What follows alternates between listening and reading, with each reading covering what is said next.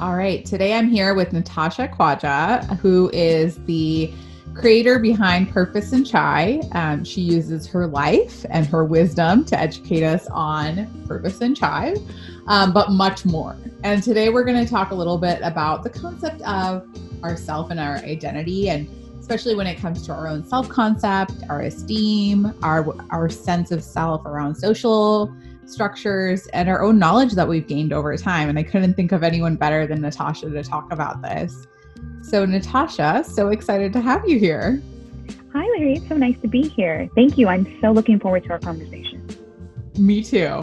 So first off, would love to understand, how do you look at your identity? Well, the first thing that comes to mind when you ask me that is my cultural background. I am Pakistani American, born and raised between America and Canada. And I consider myself to be a brown South Asian woman who's newly married, trying to figure life out one step at a time. Thank you.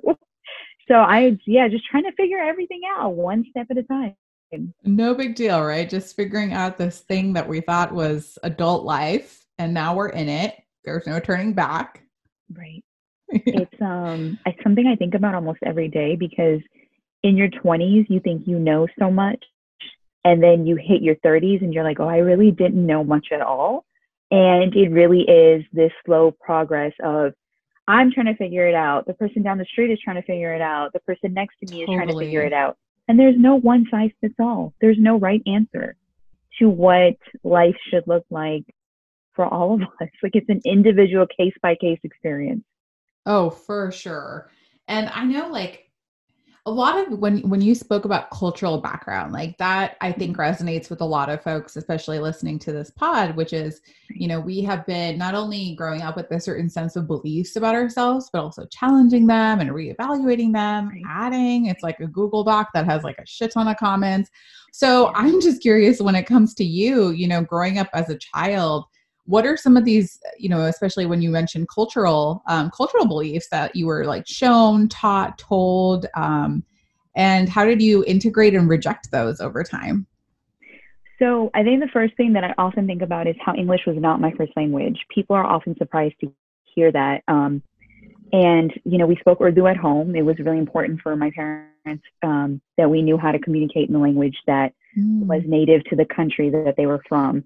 We ate Pakistani food at home. We would wear shalwar kameez in the house. We were a fairly faithful family. We grew up Muslim, and we would then go outside the four walls of our home and go to school. And then we would have to try to find a way to, I guess, integrate into American culture and Western culture as well.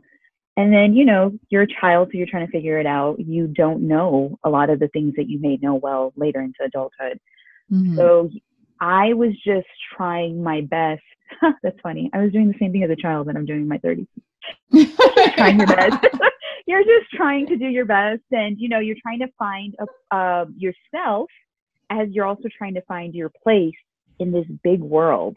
And I feel like I've been doing that since I was a kid, because you're reminded by so many people that yet, even though you're born here, you're not from here. You don't look like us. You don't smell like us, because then there's, of course, that, right? Of course. They're smelling like the masalas on me and stuff, which I loved. You don't know that when you're a kid, though, because you just don't want anybody. You don't want to stick out, essentially. No. So, you're just trying to find your voice, your place, and a sense of self. And that's something that carried well into my adult life, in the sense of, okay, when you think you finally have it all figured out, I ended up marrying outside of my culture. So there came a lot of baggage with that in terms of family dynamics. And then, you even get online and you're trying to build this community, because now social media is a thing, which was not around when I was a kid. And you won't always be embraced by people that look just like you or from where you're from. So you then somehow, for me anyways, I had to redefine what it meant, what I thought it meant to be a South Asian woman in North America, because I thought somehow at many points in my life that I didn't belong And that's not true. Just because some people don't accept me or don't think that I fit the mold, and that can include our own people, or it can include Americans who have no idea what our cultures are about. They don't get to define that for you. They absolutely do not get to define that for you, and you define that for yourself. That is so important. And I think we all aspire to that type of strong philosophy, but of course we're human, and every time we're challenged, it's like, oh gosh, like here I go again, like relearning that lesson. Right. And especially the fact that your presence is largely also on social media, which is begging like a whole different identity politics, right? Like people are constantly telling you on your page, I'm talking about you specifically, and also you generally, who you should be. And it's really interesting because there's also like this sort of entitlement, right? Like people know this is not like my unique idea of like this entitlement to like call out culture. Like we're kind of being the judge, there's a mob mentality going on. I was just watching a really good documentary on HBO Max about the 15 Minutes of Shame.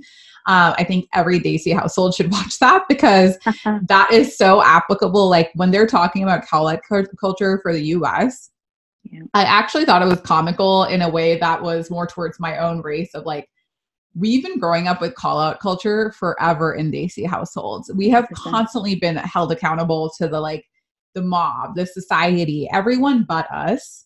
And so I don't know if that resonates with you, like in terms of like, our culture is kind of doing that. And I wonder if that was part of your experience, especially when you made the decision to marry outside of your ethnic group. Yeah, no, it absolutely is. Especially because, and I talk about this often, shame and guilt are so predominant and so at the front of so much of our culture. When it comes to Desi culture, brown culture, South Asian culture, shame and guilt are often something that is embedded in us so deeply from an early age that it really is, especially as brown women, that we carry with us. You literally could be 65 years old and somehow you're carrying burdens of things that were implemented in you so long ago. And it can be one of the hardest things to unlearn.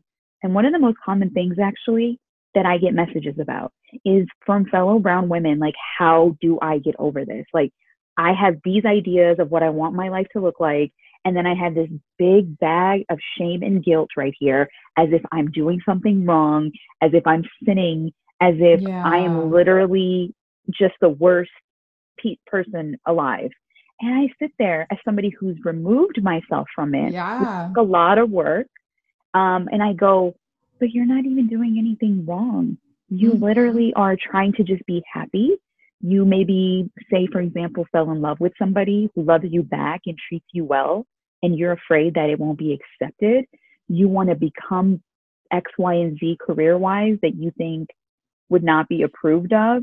Or, you just want to be able to have an opinion as a woman in a place where we are often told that we need to be quiet and keep our eyes down and become the person that we are trained to be from an early age. So absolutely it resonates. Absolutely. Yeah, I can't agree more. And I just appreciate your comments so much, especially when we're thinking about going back to that kind of 4 component of like the self and identity of the self, like self-concept, self-esteem, social self, self-knowledge. Social self is, I think, what defined our brown experience for a long time, because we are continuously a collectivist culture that is so defined by it. But when your whole self, if it's leaning way more than 25% or whatever percentage is healthiest for you, you start to lose control and balance, and you start to be defined by that social self. And so, I really appreciate what you shared about shame and guilt, especially, thinking about, because I get really nerdy about the fact that these feelings have served a biological function. You experience pain to tell you what to avoid in life so that you don't put your hand on fire, for example. Yeah. What do you think, in your opinion, as you've contemplated this and helped other women, shame and guilt, what functions do they serve? I'm going to be completely honest with you in the fact that, in my opinion, and through my experience, they're put in place to control. They are a control tactic. They're often a manipulation tactic, because oftentimes in Asian culture, period, Children are had and not seen as fellow human beings, but they are rather seen as extensions of the parents, the larger family, a last name, the lineage. And we are basically born, a lot of us, not so that we can be our own individual selves. They already have plans for us long before we're even here. And so in order to ensure that we live up to what it is that they want, they insert shame, they insert guilt, because whether they even realize it or not, whether it's a subconscious act, it was probably done to them. And this has been something that just gets passed down. And it's a way of trying to get the end result that they want. No, you're going to marry this person. You're going to do this. Otherwise, it'll look bad on this family. You're going to behave in this way. Otherwise, it'll look bad on this family. And it goes back to, as annoying and as common as it is on social media to see the whole log yakenge, like what will people say? It really comes down to that, though, because so much of what our culture is built on is trying to impress other people or trying to make it seem like we all have it together, when in actuality, we could all be falling apart. But nobody ever tells you that that's okay, that that's normal, that most people are falling apart and most people are just trying to figure it out. Instead, we sweep things under the rug, the same broom that they hand so many of us women, and tell us to act like everything is great and to just go forth in a way that makes everybody look good on paper, so that the secret can't get out, that we're all struggling and that we're all just trying to figure it out. Oh my gosh, there's so many things I want to respond to in that. And first of all, I agree with your piece of using shame and guilt as almost tools to control. And if you, I think, like, go back to, that's how it's being applied. When I go to like, actually, like, evolutionarily, what could it be for? I wonder, guilt maybe helps you because we're biologically supposed to stay in tribes and we benefit from social systems, that maybe if you try to steal something, guilt is supposed to be there to tell you right or wrong, right? Shame is supposed to tell you, oh gosh, I embarrassed that person, I'm ashamed. But those are ways to maintain harmony. So maybe those were what they were intended for, right? Like, I think about that. Like, that's the difference between a psychopath and someone who's not, is the lack of guilt. And I'm so glad you brought that up, because my husband and I often have this exact conversation. So my husband grew up in a Christian household. I grew up in a Muslim household. So many similarities, which is crazy to people who probably wouldn't realize it. But no, actually, there's a lot of similarities in the core values and beliefs of how my husband and I were raised, even though he's African American, I'm Pakistani American, right? Right. We totally talk about how, yes, okay, that teaches children right from wrong, right? So, hey, if somebody maybe aggravates you or angers you, you can't just go stab them, right? Like, that's the difference between, like, you cannot do this. This is like, you have to be a law-abiding citizen, et cetera, right? You can't just go steal stuff. You got to work and earn money to get it. Totally get that. I think where our culture goes a step further is that we are not allowed to make mistakes, because for me, I think it's important. I think that second chances in many aspects are important. We don't even give ourselves that as adults, because we are so embarrassed constantly. We are constantly feeling shame, which, can I just say, in turn, from experience, and as I've had conversations, leads to so many of us becoming doormats and people pleasers in adult life. And it affects all areas of our relationships, not just intimate, our friendships, relationships with our coworkers, relationships even with, say, a neighbor, because you don't know how to differentiate the true self, like you and I were just talking about, versus the self that is, say, overwhelmed with fear and shame of making a mistake or having had made a mistake. Totally. It actually makes me feel, I've often had this feeling of, like, that scene in A Beautiful Mind where he's like, was my friend real this whole time? Like, what is anything? I feel that way about my identity sometimes, because there's so much of what we grow up with thinking that we should be. And then you realize, like, hopefully there are points in your life where you start to meet yourself and you're like, am I that person? Or did I think I had to be that person? Was I feeling like I needed to do this for my parents? Like, you start to, it's always almost in a way, especially when we live, a lot of this conversation or with Down to Brown is like, how do we now resolve these identities and, like, live in peace? It creates a lot of dissonance because you're in a country where that doesn't apply the same way. So I almost feel like you sort of handicap your growth until way later in your life. Yeah, it's true. I agree with that. I had this conversation with a friend too recently. She's Persian, so she was raised in a very similar culture, right? And it was like, wow, we started just having this deep conversation, and we started unpacking how so much of our childhood experiences still surface for us in our adulthood, and how it still affects a lot of us to this day because you're not allowed to make mistakes. There's just so much like, oh no, like there's like just you can't do that, and then they don't want to let it go either. Oftentimes, if you make a mistake and it gets held on to so often, and then I mean, I don't know if you had this, Larry, but this is so common. Do you remember when we were kids and if like we walked out with our diaper on, or if we walked out naked, be like, oh, shame, shame, shame, shame. Yeah. Remember that? Totally. And it's like, why should I be ashamed as a baby? Yeah. Yes. First, and even as an adult, like that can then turn into other things for us when we become totally grown women, especially in a society that's not trying to tell us that we need to be empowered. I mean, granted, things are changing. Thanks to social media. But I mean, you and I probably didn't grow up in a time where we were the ones that were catered to on the billboards or on the TV screen. For sure.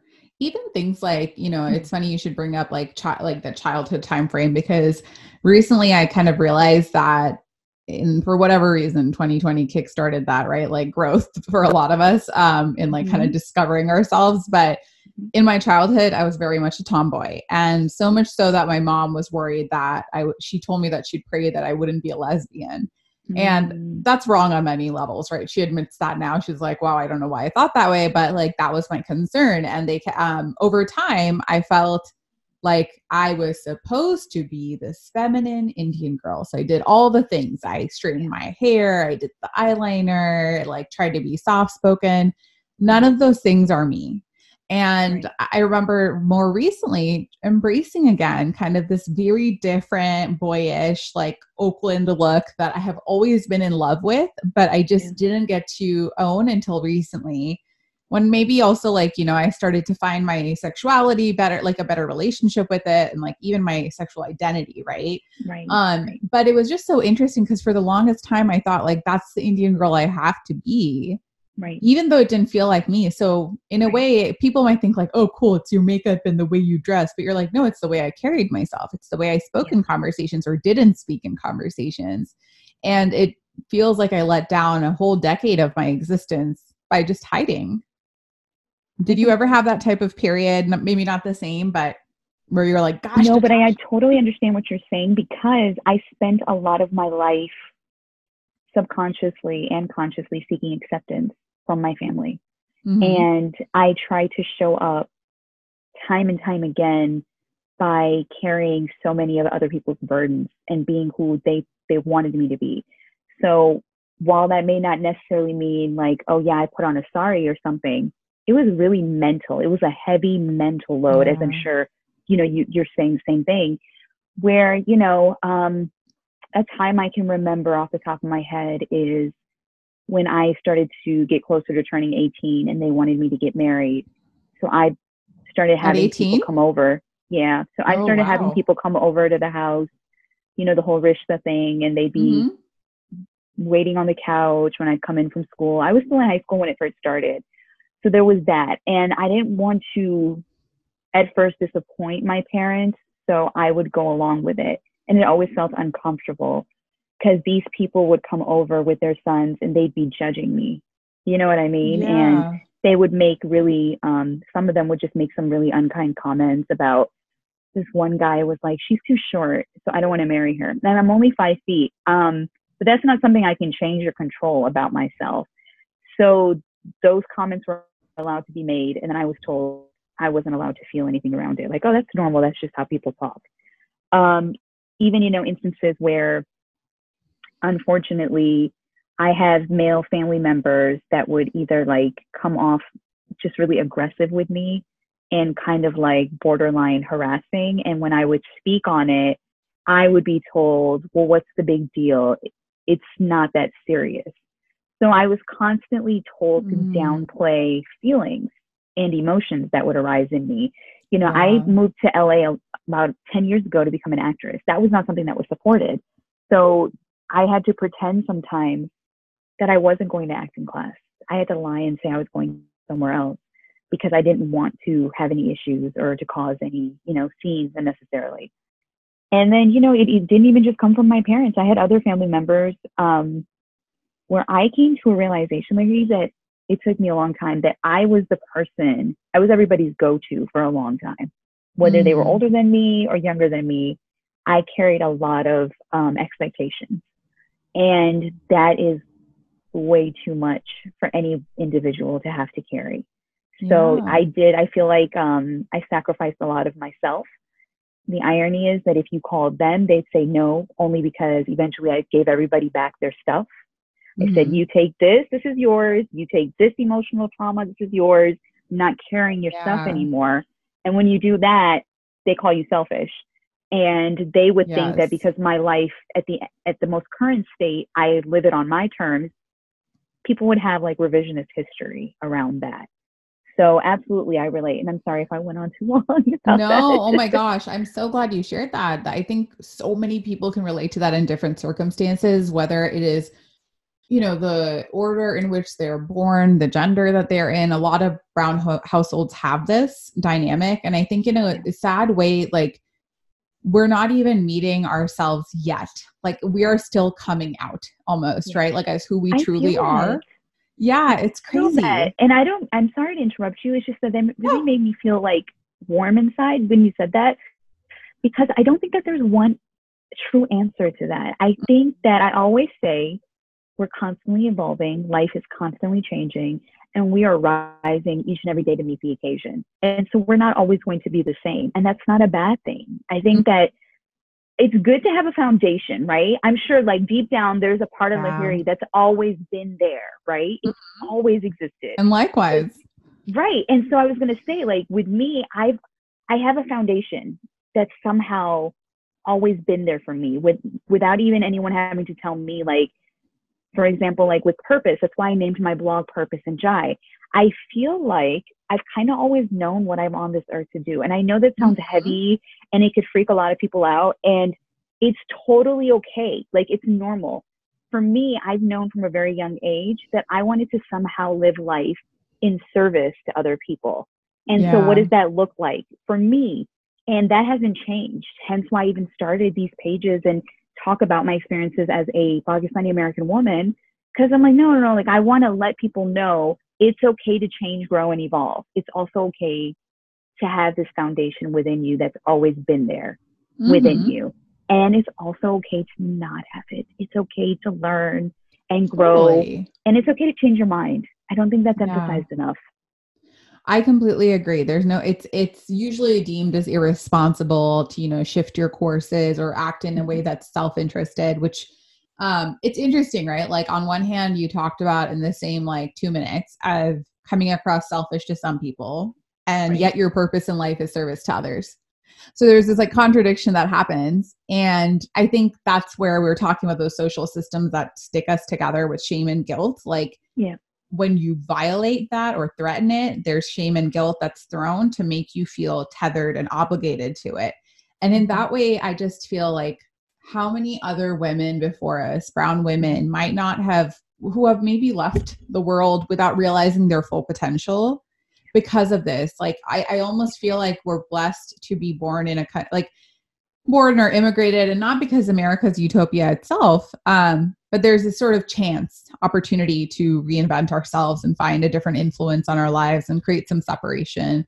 Yeah. And some ways it's great, and some ways, obviously, we talk about also in our communities, it's not. So Right. I think it's really interesting to me when you talked about the piece of like replicating trauma, right, from our generations. This is something that I've been thinking about a lot because, you know, um, I myself like had to kind of divorce like my dad's side of the family in a sense because it was very toxic for me, and it wasn't in a way that was spiteful. It was more like, I appreciate everything you've done for me, but there's certain patterns that are just not good for any of us. And I actually don't understand the expectations being placed on me. They don't really align with where we are at. Like, we've grown up in America. Like, I don't it doesn't make sense. People don't communicate in this side. So no offense to them, but we're here now. Yeah. And, you know, I was like analyzing with my dad a little bit of like the concept of generational trauma and kind of explain, he was like open to hearing about it. And I was like, great. So when we were talking about it, we were like, oh, this woman, you know, like in this family, she's like very, but she gets it from her mom. And long story short, I couldn't help but think about the fact that in the end, I actually do have compassion for those women too, because think about it, like passive aggressive behaviors that women do in Indian families and South Asian families. It's probably because when they spoke up, they were shut down. Right. And it's probably because they couldn't voice what they wanted. They had to have people guess what they wanted. Just get there. So I think sometimes as a result, you see some of this even in modern day trickling down, not because it ever served anyone well, but because that's like the way they recognize communication. Yeah. So I'm almost like there's this repression that takes place that even though now we're angry at it, there's a phase where I at least experienced anger, like, gosh, like if it wasn't for that, I wouldn't be this way. But now I actually just have compassion because I'm like, they were also victims of the patriarchy, right? And the misogyny that was taking place. It's not like anyone wants to be this person. Right. I agree 100%. That's why I'm nodding my head, because a big part of my life's journey has been having to learn the concept of forgiveness, especially when it comes to family members. And I could not get to the point of knowing what true forgiveness is had I not taken a chance to explore what made certain people the way that they are today. What was the roots? How were they brought up? What were they around? Because oftentimes I think a mistake that we make as human beings is expecting other people to show up exactly how we show up. No one has had the same experiences as us. Nobody is going to be on the same wavelength consciously or in terms of awareness as where you are. And we can't always expect that. So specifically, I'm thinking of the women in my family who I don't have relations with. And a big part of the forgiveness for me was saying, okay, you know what? It wasn't okay. I want to make that clear first and foremost, because I never want people to think that we're giving passes to anybody to do harm or to make us feel less than. I will start with saying, though, it's exactly what you said. First of all, generational trauma is a real thing. If you take a minute to sit down, I know it's hard in brown culture because nobody ever wants to talk about anything. You can't get your elders to have these type of conversations. And if you can, wow, that's amazing. But if you take just a quick stab in the dark, chances are they were raised the same way that they're raising you. And there was things passed down to them that were passed down to our grandparents that were then passed down. And I mean, gosh, can you imagine the trauma that just our grandparents have faced with all the things that were happening during that time? You know what I mean? So it's about compassion and understanding. And I think that's so important too, because it's one of the best things. I know people say, okay, no, the internet can be such a bad thing. I think the internet is one of the best things that could have ever happened, because you mentioned how we're so fortunate to grow up in this part of the world. The internet came and it's giving everybody opportunities to get the stuff that we were given by growing up in this part of the world. And that's giving women all over the world the right and the opportunity, in a sense, to see examples of things that so many of us did not grow up seeing, and giving them a chance to show up, you know what I mean? And to sidestep the patriarchy and to sidestep all the things that we were taught that we knew deep down were not okay. Yeah, absolutely. I mean, I completely agree with that. And like, I know there are bad players out there, which need to be like, I believe like there is a lot of like, you know, obviously regulation and whatnot to take place. However, I think internet, to your point, democratized a lot of information that we wouldn't have known, because also literally like we laugh at these memes now, but you know how sometimes you see these things like, oh, I can't hang out today because my parents said I had fun yesterday. Or like, I just like sit in my living room all week and like, you're not supposed to meet with your friends. Like I felt controlled for so long. I wouldn't have even had access, right, to that information because literally you couldn't. And So I think like the fact that, I mean, if it feels this good, you know, for our community, I can also imagine for, you know, folks who feel in any marginalized community, like if you are Right. trying to come out as a member of the LGBTQ, you know, Yeah. community, or if you identify as any other, you know, thing that does not, what you didn't grow up with, Right. we just didn't get to see it. Absolutely. But that's what I was trying to explain to my father in this conversation too, which was like, you know, it's like this feeling of being controlled invisibly, silently is actually sometimes the most dangerous thing for women, especially like I could, like, I'm dropping a lot of movie references today, but I saw the show, like a lot of people have watched the show Sharp Objects, and I don't know if you've had a chance to watch it. Yeah. Is that the one with, it's not Amy, is it Amy Adams? Mhm. Amy Oh, yes. Adams. Yes. Okay. Yes. So Yeah. I wouldn't say it's like entirely like Desi culture, but there's something about the Southern culture that sometimes reminds me of like the Brown household culture. Yeah. But specifically, that show makes like very silently and towards the end, I won't give anything away, you've noticed that they make this Yes. point about women who are repressed and how they take out that anger. There's so much seething in them, but they don't express it because of this like niceness that they have to put on, and like the men Yep. run the show. Yep. So that type, I really felt shaken by that show because I was like, this actually kind of reminds me of like almost the horror story that could happen for Right. brown cultures too. Right. Yep. I remember I was really into that show too. Mm-hmm. I thought it was so well written. For anybody listening, it's a little dark, so like a warning, Yes. like it can get kind of dark. But there I was, like in bed, just binging it, and I remember thinking, I don't want to give anything away either, but there is this dynamic between the lead character and her mother. Mm-hmm. And I often say that one of the most intricate relationships is the one between a mother and her daughter, because Yeah. there's so many layers, so many like things that we are now only coming to realize and learn about the dynamics of that type of relationship. And it was so interesting because, like Larry said, it was often what the show showed us was that it was about appearances, and it was about Mm-hmm. trying to sweep things under the rug, which Mm-hmm. is something that's so common in so many of our households. But yeah, it's a really interesting watch. I Yeah. really enjoyed that show. Totally. And the theme of like control, and like Yeah. if you lose control over your children or your family, you lose control of everything. And I think that's Right. been drilled so much in our Yeah. families too, right? So Yep.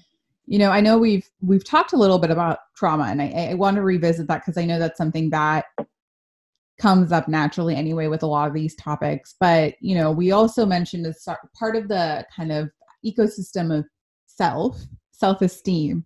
So I imagine there was a time in your life where you started to make sense of these traumas more, and you started to build this foundation of self-esteem. When did you first start to feel that, where you were like, you know what, I think I'm feeling stronger and more equipped in this moment with my self-esteem? I don't think I can pinpoint one event where that happened, but what came to mind was I have an older brother, and he's almost like 8 or 9 years older than me. And sadly, he's not in my life today, but he played a really big part in the formative ages of when I was growing up, when I was a young teen transitioning into my 20s.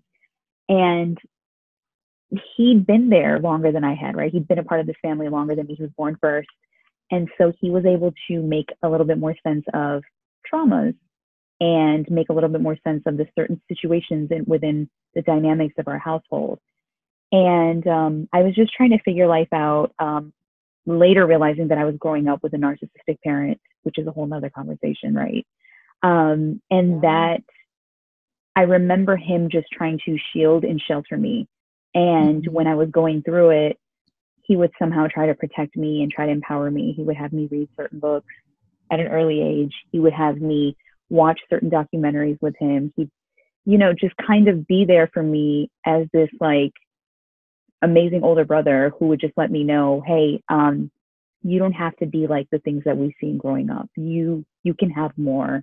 You could be more. You have these great, big, audacious dreams for your life. Go after them. They're possible, So Yeah. I would say that though there's no one time that I can think of, he was what came to mind when you asked me that question. That is so great, because I feel like sometimes people forget that self-esteem is not self-confidence, in the sense, both are equally important, but I guess I view self-esteem as like sort of the elasticity with which you can handle life. Like it's, Yeah.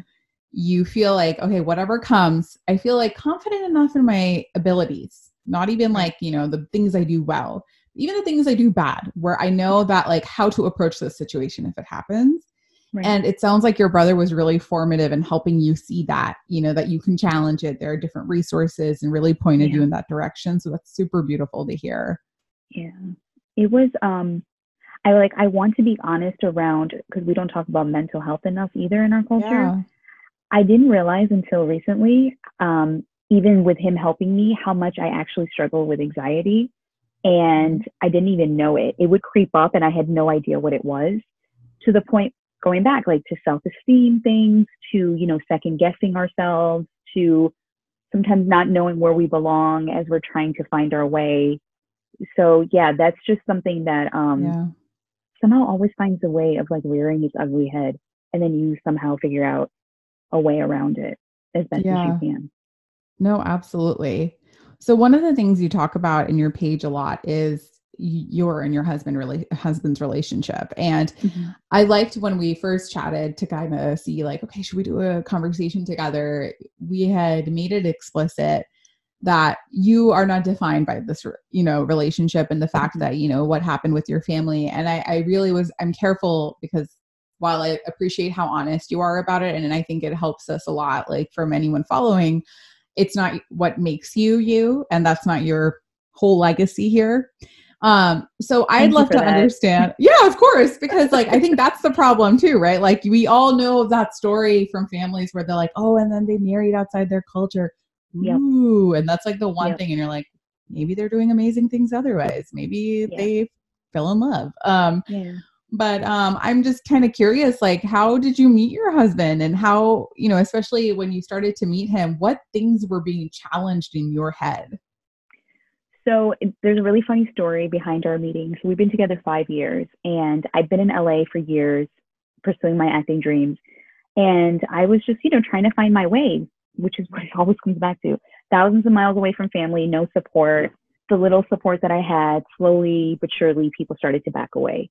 And so I was in a little bit of a situation. I was seeing somebody, it was very complicated, and it was coming to an end. And as we were parting ways, I was, I was sad naturally. I was just going through it, and I'm like, okay, I'm going to lose one of the only friends I have that supports me, that understands me. And, I sat down in my car one day, true story, I'm no word of an exaggeration. And I just started having a conversation with God. I was like, look, I'm having a little bit of a hard time here. I am a little overwhelmed. And what I just went through with that last situation, I don't want to go through that again. So please just let the next guy that comes into my life, let him be my husband, because I Mm, can't take this hurt anymore. I was just literally sitting in my car. My dog's in the back. I remember it was raining, and I was just and I said, I promise that I will just put my head down and work on myself and my goals until then. Okay. So I go about life. I'm like immersed in, I'm working 3 jobs at the time. I'm just trying to take care of my health. I hired a personal trainer. Like I'm just trying to look after me during this time. yeah. And 3 weeks later, I kid you not, I going to work. One of my jobs was I was a delivery person at Domino's Pizza. And I walk in and we have a new employee, and I was asked to train this person. And it ended up being Sam, my husband. And so I didn't think anything of it. It wasn't like there was no love at first sight, which people try to ask me. There was no instant connection. I didn't even think anything at first. You know what I mean? Like nothing. They asked me to train him. He was in No the car with chemistry me. over the pizza. No, and what's funny? I was actually vegan then, so I wasn't even eating the pizza that I was delivering. I'm not vegan anymore, but we actually did start talking about that. That's how we started talking. And Ricky's like, I'm thinking about going vegan, and I was like, oh, I can help. And that was like, it was just quick. He was getting to know me in the car. I'm not thinking anything of it. Then time passed, and he asked me for my number. I'm still not thinking anything of it. I don't know why it just didn't dawn on me. I'm thinking this guy Yeah. just really wants to be vegan. He really needs my help going vegan. And then, there was a lot of missed chances with us. Like we were supposed to meet up, and then something would happen. And then something would happen. And then finally, one day, I decided I had like a little bit of a photo shoot that I was doing for something, and I had my hair and makeup done, and I was like, I'm just gonna text this guy. Like, I'm just gonna message him and ask him if he's free today. And to my surprise, like, he responded. I said, "Hey, would you want to go out for dinner?" And he was like, "Yeah, sure." And from the very first date, like, I was really intrigued by him because Mm-hmm. he was doing things that just seemed right, in the sense of, as soon as we sit down, he tells me, he says, "Hey, I just want to get this out of the way. I'm actually looking for my life partner." And he's like, "I'm not saying it's you. I'm just saying that maybe it could be, but I want to put my cards on the table and say that I would like to get married, and I want to get married within the next few years." So I'm kind of in my head thinking, wow, nobody really talks like that. Like, nobody just comes out and Yeah. is honest on the first date. And, and so I said, okay, well, that's good to know. I'm in this whatever thing that we're doing to look for something serious too. And we started to just date, and it wasn't, I like to be honest, right? Larry, I think you've come to know that about me by now. Yes. It was not like whiskers on kittens and rainbows and rose petals Mm-hmm. the whole time. It wasn't. Why? I was dealing with stuff. I was dealing with some childhood stuff. I was dealing with baggage. I was dealing with just a lot of unhealed traumas that I was carrying. And we had a lot of bumps in the road. And we had a lot of things challenge our relationship. And they continue to. And that's why I try to tell people, there is no perfect relationship. Stop saying somebody has relationship goals. There's no such thing. We are all Oh. human beings trying to figure this thing out. And so that was actually how we met. And yeah, within 3 years, we met in 2016. Yeah, within 2 years, because he actually said on the first date, like, if this goes accordingly, like how what I want, I'll propose in 2 years. He did. He literally made good on his word, and we'll be married within the next 4 years, which we literally were married within the next 4 years. So it was, my husband is a very intentional person, which is what I love, because I'm a very purposeful person. I don't like to do things just because. I don't like to just waste Yeah. time. And, but yeah, so that's how we met. And, a Domino's pizza. Isn't that crazy? Oh my God, with the domino effect, am I right? Yeah. Like, this is such a wonderful story. And I totally agree about the relationship goals thing. Like, whenever someone is like, "Oh, this celebrity couple broke up, like, I don't believe in love anymore." And I'm like, "Are you serious?" Like, Yeah. there's actually like, and we have this false notion that also love needs to stay together in order for it to be successful. Like, there are all these things that need to be challenged there anyway. But Right. I really appreciate that's such a almost sounds like a very intentional journey in your own life. And just I love that story. I Mm-hmm. understand though that piece of like you're challenging things within yourself. And I think that's something that also when I think about how we just try to pretend that we're Americanized, I'm like, no, as our identities with brown women and like the households we come in, cultures that we grow up with, there's a lot to unpack and sometimes difficult to sort of swim in the stream with all the mainstream experiences in the Right. US when you don't have that figured out. And so I'm really glad that you found someone who clearly you were able to do simultaneously both and also join identities together in a union. But, you did mention like, because you come from different identities, that created a problem with your families. So I'd love to hear Mm-hmm. about that. But also, I'm curious, more importantly, what conversations does it beget between you two? Like, what types of ways do you talk about your identities being different? Yeah. So, what's funny? I think you and I talked about this when we got on our phone Mm-hmm. call initially. My husband and I do not walk around like, "You're this and I'm this and this is Yeah. what's different." We're literally two human beings who love each other and coexist. Does he know that his wife is from a different cultural background? Absolutely. Am I aware of, Mm-hmm. my husband and his experiences as a Black man in America? Absolutely. But this is something that we're like not discussing every day. Like, okay, yeah. Yeah. But as far as like when something happens, of course, we're sitting down, like when 2020 happened, we're sitting down, we're having discussions when people are in the streets protesting and marching. My husband has come with me to protest for Black Lives Matter years ago, way before 2020 happened. This was not something that I had to be necessarily taught about. I mean, I grew up with Mm-hmm. so many different cultural, backgrounds growing up in Yeah. America as well as in Canada. It's more of like we coexist. We know we love each other. We're human beings first. We're aware of that. And then, you know, we'll talk about things like here and there throughout the day, like sprinkle in things about, oh, you know, this Pakistani thing or this Desi thing, or I'll play music that I grew up listening to and he'll ask me questions about it, you know, things as such. My husband's roots are Southern, so, you know, we'll discuss things like that. But I only say that because being on social media, like, I don't know the type of messages I get sometimes around the fact that I'm with somebody who's a different cultural background on me, it kind of really catches me off guard because we don't walk around like fixated on that. Like we have the home we've created, we have individual lives, and then we have our collective lives. And I think you get what I'm trying to say, because I think we talked about this. Yeah, for sure. Because, and that's why, like, if you go back when I shared this recording, like when you were sharing that you were intrigued by your husband, my eyes lit up, because that's actually the word that only came to me when I met my now fiance, is that I was intrigued. And it was because it was almost like I could describe it as like always like leaning in further and further to be like, who is this person, you know? But it wasn't like obsessed. It was this gradual intriguement. And yes. I completely agree. Like I might have even been not guilty, but I might have thought too, like, what is this interracial marriage and relationship thing? Like when I think about like Bend It Like Beckham, and dude, I am on a roll with the movie thing. Bend It Like Beckham. And like when we watched it growing up, we were like, oh my gosh, it's like this scandal. And like it became this like crazy thing in our eyes. It's like so forbidden and kind of this like forbidden fruit. But the more I actually started dating, I was like, damn, interracial dating is hard. It would actually be much easier to go and date someone and marry someone who is from my background, you know? But it's actually like you start to realize like you're really looking at the person. And to me, my fiance felt like home when I met him the first time. And that was like the biggest thing, right? Like, and you don't really think about like, who is that? I forget, it's not like the stupid colorblind thing, but you don't even see, you just see them for that person's name and who they are, less than, you know.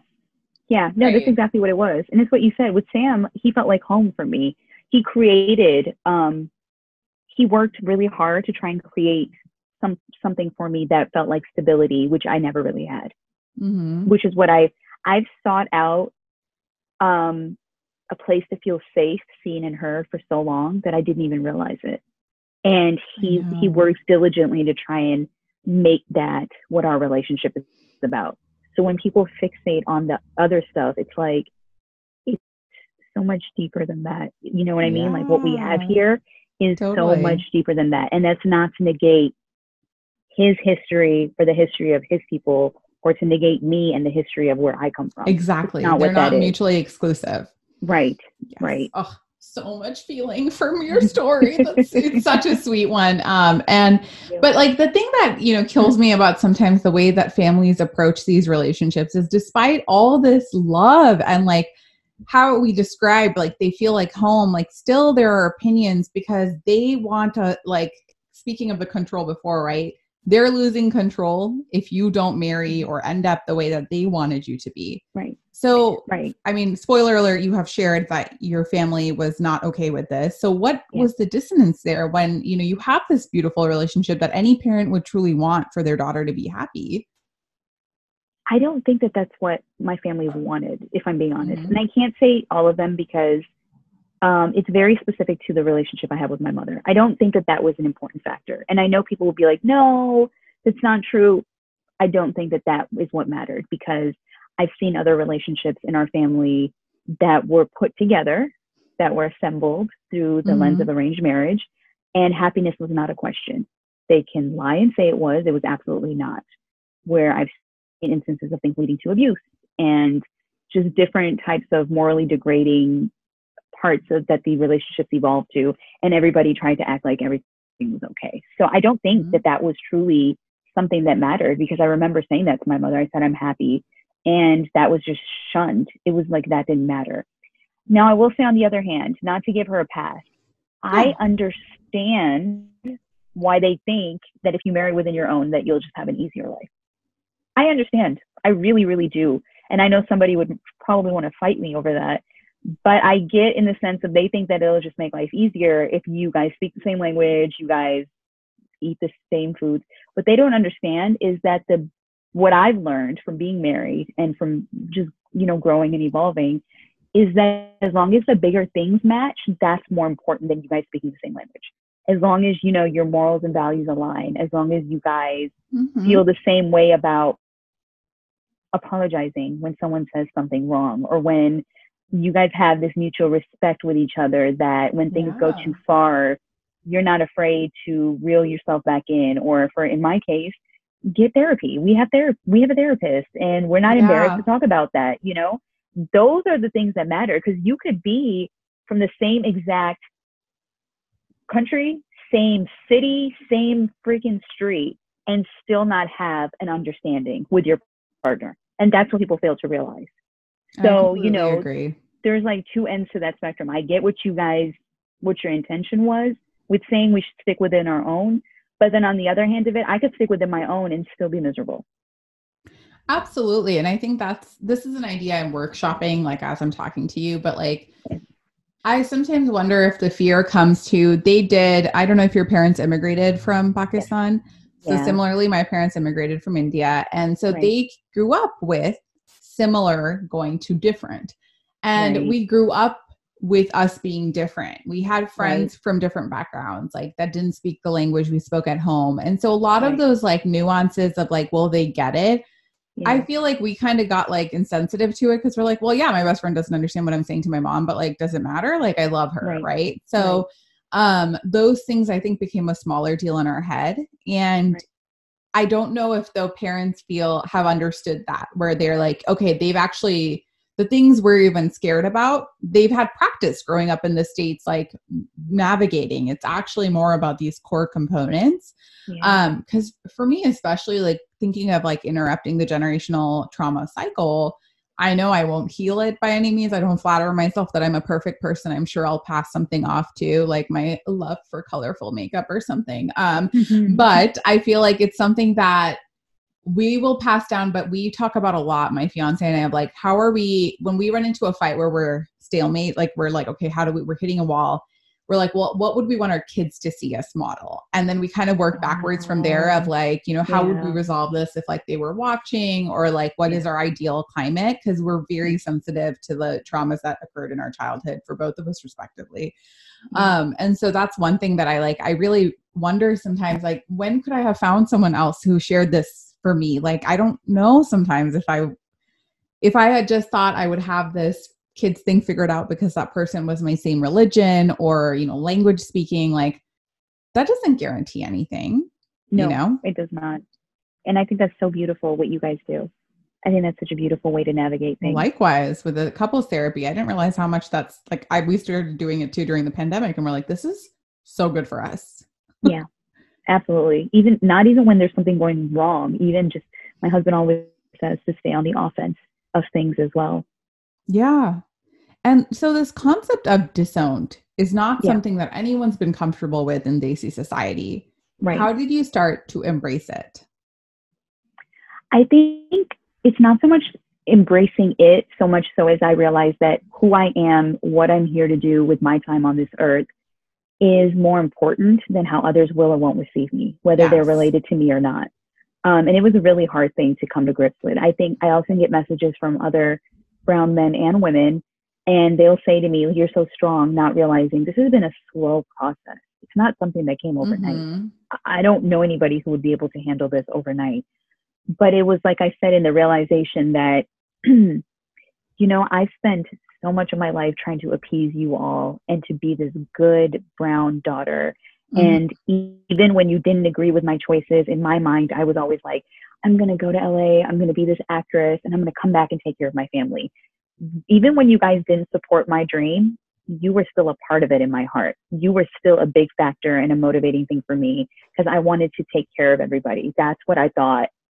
Not only was I supposed to do, it just felt right. I wanted to be that person that, like, my parents don't have to work anymore, et cetera, et cetera.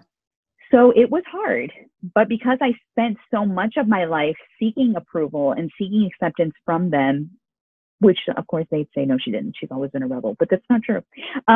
It's been something where when I met Sam, I was like, no, there's no way in hell I'm giving this up. I've given up way too much for you guys. I've done so much, even though it may not seem like it because I'm unmarried and I live in LA by myself and it's embarrassing for you guys. I've given up way too much mentally and emotionally. I'm not doing this anymore. So when I was initially disowned, it hurt. It hurt. And it's not that I'm not over it today. I would definitely say I have come to 100% full term with exactly what's gone down, how I'm going to navigate it. We even have hypotheticals set up in case somebody tries to come back, what is required of them to be allowed back into my life, because I work so hard to create some type of peace and stability for myself. And nobody's allowed to come and disrupt that. The concept of it is, it's going to sound crazy, but it's about accepting that you cannot control other people and that you cannot make them see you or hear you. And that it is also not your job to. So once I learned to relinquish that idea that I could make somebody else love me or accept my choices, it made life so much easier for me. I hate using proud for someone I'm only meeting recently, but I'm just, as a brown woman, I am just so proud of another brown woman for coming up with those boundaries, especially because we're taught so much to strive for harmony at all costs, that we should be the ones to compromise for that harmony. Even thinking about the layer of parent and child, like, we see a lot of stories modeled where the children have to be the ones to like help the stubborn older parents. Like none of it like helps iterate what you're saying. And so I think the fact that you were able to find those boundaries of like, it is really hard to emotionally distance from anyone, let alone your family. I'm just so impressed with how you've done it. And I think I appreciate you being vulnerable about the fact, like, it's not something that you just like, are like, now they're dead to me. Right. Like, again, sociopath, right? No, like it's exactly. And I think that's what people sometimes can have a misunderstanding of. I know they probably do on the other end of it, because in their head, they're probably like, she just doesn't care. She never cared. No, you keep putting somebody up against a wall and eventually they're either going to crumble or they're going to fight their way out. And that's how I've seen most of my experiences in life. There was only so much that somebody was going to be able to take. Either they were going to break down mentally, which I've had those moments as well, or they were going to be like, excuse me, get out of my way so I can get from this wall. Dude, I had stuff someone, I need to do. I'm so sorry to like interrupt too, but like, no, I think this one, I'm like getting so like, I don't understand where they think it goes when someone is bottled up and like pushed against a corner.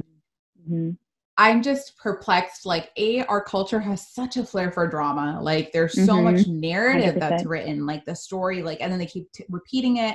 They make it even more like heightened, escalated, like how dare, right? Like we have all heard in whatever language, whatever family member. Literally what you just said, because there was all, oh my God, what's going to happen to the health of this person because you're marrying outside of your culture? What's going to, I've been with Sam 5 years. Guess what? Everybody's still alive and kicking. It was all just traumatized. None of you died. None of you like the whole freaking Pakistani drama, Bollywood films, none of it happened. There's no Amitabh Bachchan. There's no Jaya Bachchan like hurled over, Shah Rukh Khan is not running from the helicopter. Like it's not going down like that. And that goes back to the control thing that you and I talked about the shame and the whole thing, the guilt, because that's what it, and I'm so glad you said that, because you mentioned the word about how harmony, we're taught to keep everything harmonious, right? But that's for everybody else. What happens inside of here? Nobody ever wants to talk about that. No. You literally bottle things up for too long. What do you think is going to happen? What happens to a pressure cooker? When it's on the stove or whatever. What happens to a pot of boiling water? It eventually simmers over, because it can only take so much. And that's the one thing that I try to empower other brown kids to know as well, is how long are you going to make sacrifices for other people?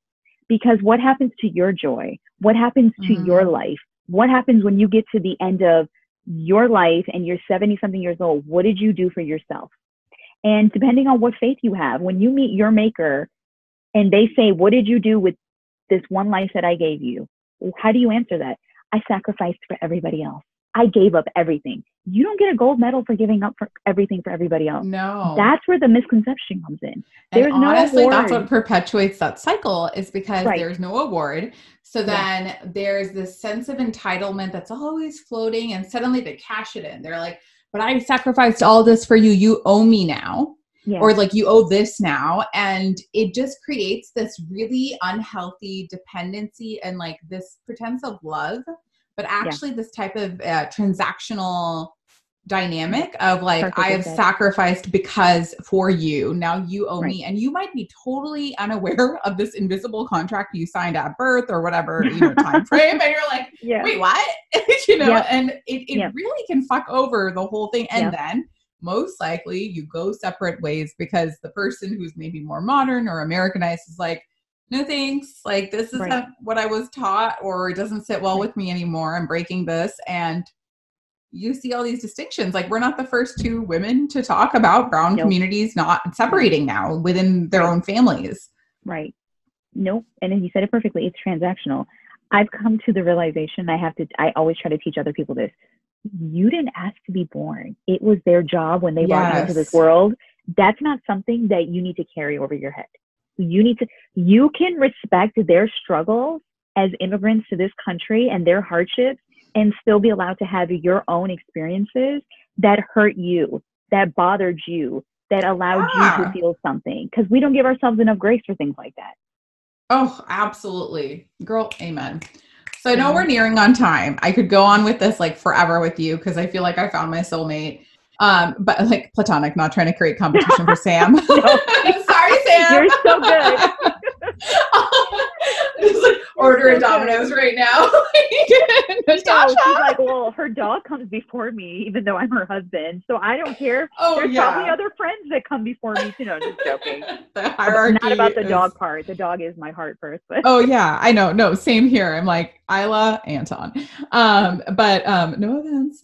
My last question for you is like daily, like as you are, we're talking about this in retrospect and how we thought about it, now looking back on experiences, but every single day, how do you choose to be free from these pressures of assimilating and the stigmas that come in our culture of being South Asian? How are you actively choosing that every day? It's a conscious decision. Every morning when I open my eyes and my feet hit the ground, I choose me first and foremost. I come before my husband. I come before anybody. And that's something that he's empowered me to do as well. As soon as I get up, it's my healthcare routine is a big part of me remembering who I am and what it is that I'm here to do. I meditate. I move my body. I exercise. I'm writing. I'm planning out my posts for Purpose and Jai. I am, reading things that are going to help further empower me. Not even just empower me. I'm consciously aware that I am a brown woman first. So I am doing things every single day. I am listening to podcasts about financial independence and financial literacy. These are all things, I kid you not, Larry, like if you ever were like a fly on the wall in my everyday, you'd see everything is intentional down to what I even eat, everything.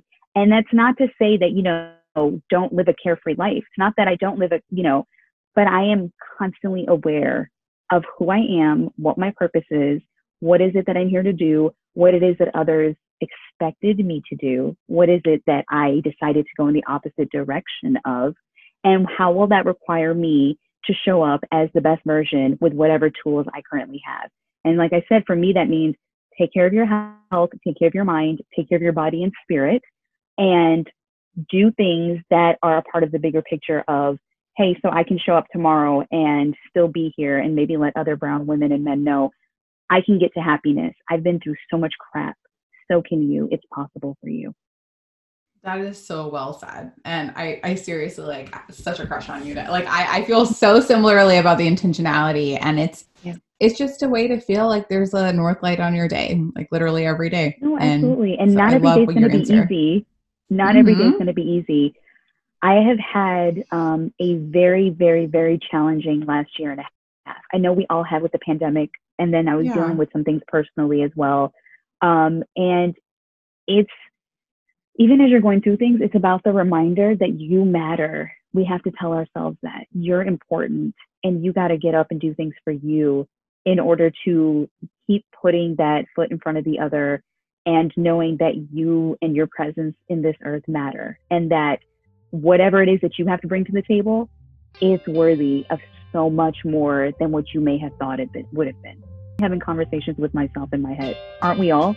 Yes. So I've always been curious since I was little. I'm constantly asking questions of myself, and I'm constantly asking questions of even people around me, because I always want to know more. How can we get to know each other better? How can we get to know ourselves better?